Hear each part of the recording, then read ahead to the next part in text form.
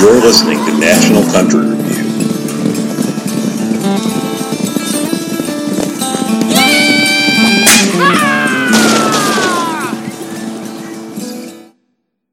Joining me today on the National Country Review is Darius Holbert of Darius TX. They've recently released The Angels of Goliad in December of last year. Darius, you describe yourself as heavily influenced by Southern gospel and blues tradition sound. How did you come to mix those two forms of music as your musical form of expression? Well, you know, like everybody else, I've sort of had a long and winding road to where I've gotten to today. I do a lot of different kind of music now. I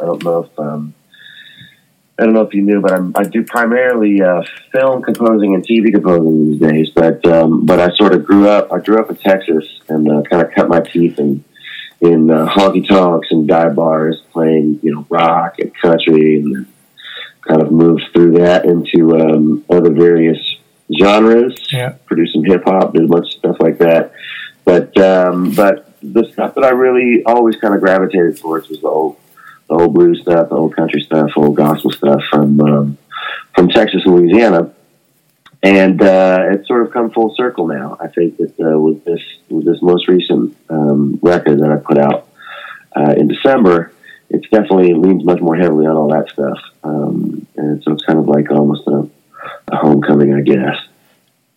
Well, we're definitely going to touch on some of your varying angles of your career, but one of the things that I always find interesting with any musician that can play more than one instrument is how do you practice that many different instruments in your head? How many can you play? And what was the first one you ever picked up? That's a good question. Both my parents are musicians, so I started taking classical piano really early on. I think I was, 4 or 5. And I did that for a while. I kept it up pretty much through all my training, and went to performing arts high school in Dallas, and then did some piano performance and composition degrees in college. As far as the other stuff, I just kind of picked it up along the way, I guess. I just picked up a guitar when I was younger, and it was easy to transport to parties on a piano. And so it would be, I picked up a guitar, kind of strummed a little bit. My mother had a guitar, an old classical guitar that I picked up early on, and just kind of, puttered around with it for a while, and started feeling good about it. And then other stuff like drums and things like that. I don't play any brass instruments, but I do play a little fiddle, very scratchingly. Yeah, guitar, bass, and drums, and some other stuff too. So it wasn't in my notes to ask, but since you mentioned that your parents were both musicians, what did they play, or what kind of style of music were they into? They were both. They are both very heavily classically oriented. My dad wanted to be an opera singer when he was younger, and my mother has a master's degree in conducting and orchestration and stuff like that. But they're both singers primarily. My mother plays piano and guitar and a bunch of other stuff too. So they're definitely firmly ensconced in the classical world. Although they will branch out and listen to some other stuff when I force them to listen to it. Well, then that kind of is probably going to be a good segue to my next question: is how do you go from Louisiana and Texas to the London's Royal Academy? And I think I'm starting to see where you're going to go with this. So,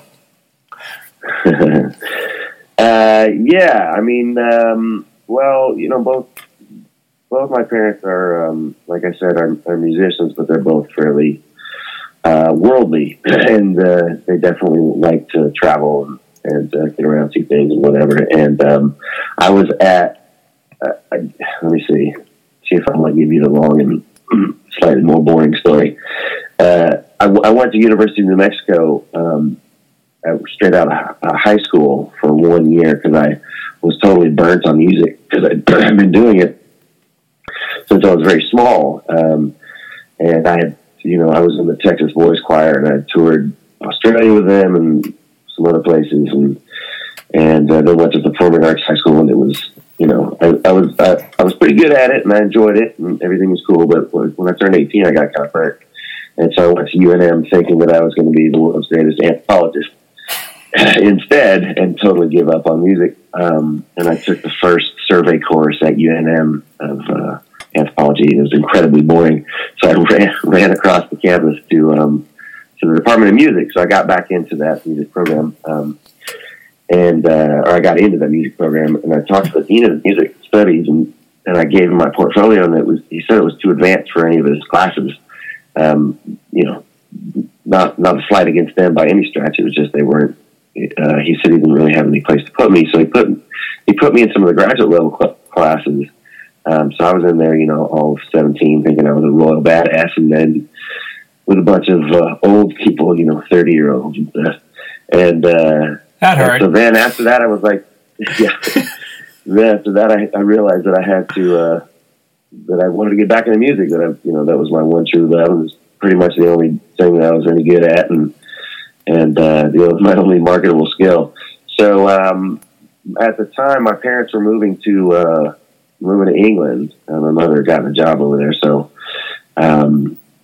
I decided to go along with them, and I knew I wanted to get back into music. So I originally went to University College of London to do some history stuff, and then I also took classes at Royal Academy over there because I knew that the music had a hold of me and wouldn't let go. That's actually pretty amazing. That's an awesome story. Thank you for sharing that with. One other thing that people may not know, but would certainly be interested in, you've already touched on that you've done some varying work within film and TV, but also in the hip hop and other genres. So, I mean, from Everlast and Wu-Tang, Dave Brubeck, Sophie B. Hawkins, you've kind of got a wide range of talent that you've worked with. I'm curious, is there anything that you've noticed that may be a common thread for that variety of musicians? Yeah, that's a great question. I mean, I think that, like, as far as the people that I've worked with throughout my career and the stuff that I want to do, I like listening to all kinds of music. Obviously, I was raised by two classical nerds, and then played a bunch of, local stuff in Texas, and was country music and rock and all that stuff. But I've always felt that, good music is good music, and it doesn't really matter. It's difficult for me to dismiss a genre as just out of pocket, because there's always good music within that genre. And I've tried to sort of make sure that I'm always working with people that are talented. And I've been incredibly fortunate in my career, lucky to be at the right place at the right time, quite on a number of occasions. And I think that's probably what I would say is that the people that I've worked with in the past, especially the people that you mentioned and stuff, they're all really incredibly talented, no matter what you think of the output or whatever. They're genuinely, almost genius level musicians to a person, I think. Right. So I'd say that's probably the thread. At least I hope that it is, Well, I've noticed, I actually know some of the people on this list, and what I've always noticed is that their work ethic is kind of above and beyond of what the stereotype is for a lot of musicians, is that they're willing to put in the time to do the work. And it certainly seems with your vast experience, you definitely put in the work, so I can see a connection to you and them. Yeah, that's a good point. So, one other thing that I've noticed in your bio, just from your website, which there'll be a link on our page at the end of the at the bottom when people are done listening, is that you mentioned that it's kind of a personal glimpse as a songwriter's heart and mind for you, that you've produced this album and others, that it's a cathartic exercise for you. So maybe in one way there's your archaeology, anthropology concept where you're kind of digging into your own soul. But what is it that you're trying to release or exercise from yourself that you're doing through music? Well, that's a great point, and a nice tie-in, by the way. It's an anthropology thing. I think ultimately it's like this project, the Darius TX project, has been a solo side project that I've been working on in between touring and session work, and and composing. And this is the 5th record now that I've done, and I think ultimately it's the catharsis comes from being able to sort of write music just strictly for myself, the stuff that I want to write, because a lot of the other stuff that I do is collaborative. Whenever, like if I'm producing records for somebody, or doing writing or artist development even, or or scoring to picture, especially, there's always an element of, you got to play nice with others. And these solo records that I've done with the Darius TX stuff has never been about, really being interested in moving a ton of units or whatever. It's more that it's the stuff that I want to write just strictly just for me, and then I can kind of expurgate, I guess, those personal demons in such a way that it allows me to have that other outlet for expression that I wouldn't otherwise get if I was working in a team environment. You know what I mean? Absolutely. So let's touch on really quick before I let you go that you do obviously work in television and film. How is it that you segued into that? How did you get into that area of the business?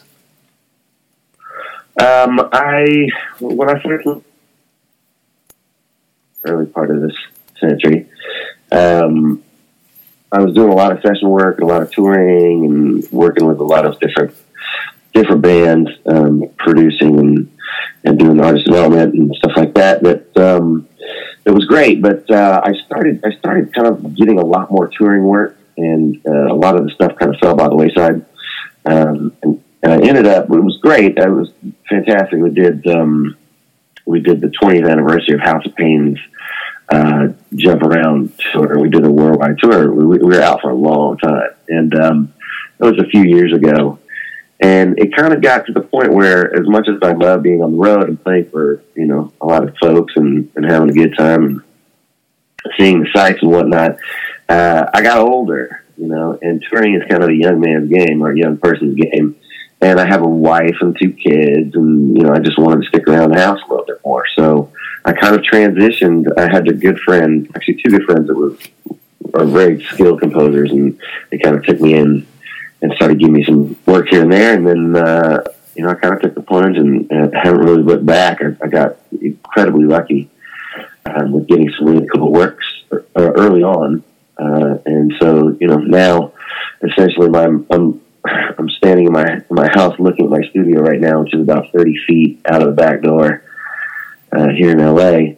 And, I can sleep in my bed at night with my wife. I can work in my drawers all day composing. and it's a hell of a life. It's definitely where I'm supposed to be these days. So it's good.